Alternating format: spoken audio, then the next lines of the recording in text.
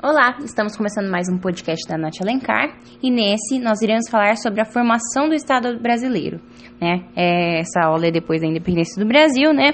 Enfim, vamos começar.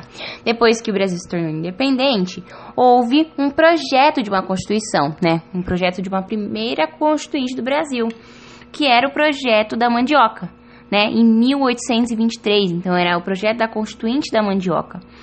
O que acontece? Elaborada pela Assembleia Constituinte, né? Quais que eram os pontos-chave? Era dividido em 3 poderes, né? O executivo, que ficava para o imperador, o legislativo, que ficava para a Assembleia Geral, que era dividida em senador vitalício e Câmara dos Deputados, e o judiciário. Enfim, ponto.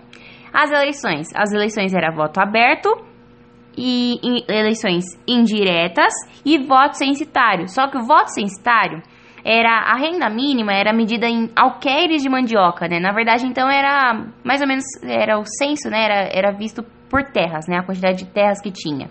Enfim, por que era assim? A renda mínima exigida para votar era por terras e não por renda. Porque o significado dessa Constituição era, basicamente, limitar os poderes do imperador, que era Dom Pedro I, né? Por meio da criação dos 3 poderes, e excluir os portugueses da votação. Por quê? Porque os portugueses daqui do Brasil, eles eram comerciantes, no geral, eles não tinham terras. Então, eles com certeza seriam excluídos do processo de votação, né? E eles quem apoiavam o Dom Pedro, né? Enfim, esse foi o significado dessa Constituinte. Só que acontece, Dom Pedro I, ele acabou dissolvendo essa Constituinte, né?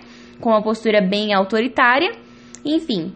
E ao dissolver, né, houve uma revolta, né, uma revolta bem assim, que gerou bem trabalho para ele, né, que foi a Confederação do Equador em 1824, né, ela ocorreu em Pernambuco, foi um movimento revolucionário como reação à dissolução da Constituinte, certo? Ela era REPSEP, ou seja, ela era republicana porque pretendia formar uma república de Estados Confederados do Nordeste, né, e separatista, exatamente por conta disso, né, pretendia separar esses estados confederados do Nordeste do Brasil, mas ela foi sufocada e reprimida violentamente, até então que o Frei Caneca participou dessa revolução, né, e ele era para ser enforcado, ele acabou não sendo, acabou sendo fuzilado, enfim, mas ela era inicialmente elitista, né, mas depois houve a adesão, né, da massa popular também, enfim.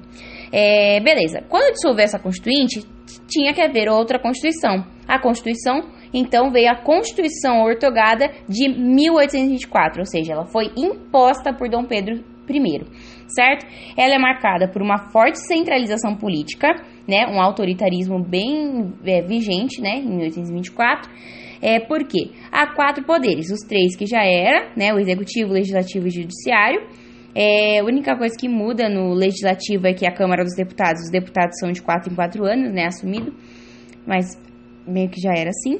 E o 4º poder é fundado aqui, né, que é o poder moderador. Ele é feito pelo próprio imperador com o Conselho de Estado dele, né. Qual era o poder do moderador? O moderador era o responsável por fazer a paz, né, equilibrar, fazer com que haja harmonia entre os poderes, mas ele tinha o direito de intervir nos demais poderes, certo? Muito importante saber disso. Importantíssimo saber que essa Constituição conferiu um unitarismo, né, aqui para o Brasil, ou seja, tudo era centralizado no Rio de Janeiro. A justiça centralizada no Rio de Janeiro, as leis centralizadas no Rio de Janeiro, então era bem centralizado, o contrário de federalista. Tá? Completamente o contrário.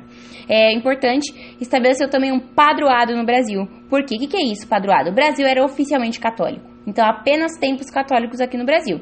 Podia, sim, professar outras religiões, mas templos apenas católicos, né? E Dom Pedro que nomeava o alto clérigo, né? Enfim, ou o imperador, né? No caso daquela época era Dom Pedro. As eleições daquela época era voto aberto, agora voto censitário por renda, para que sim os portugueses pudessem participar, e eleições indiretas. Basicamente, esse foi esse período de formação do Estado brasileiro e também do primeiro reinado. Falaremos no final do primeiro reinado no próximo podcast. Um beijo, bons estudos e tchau, tchau.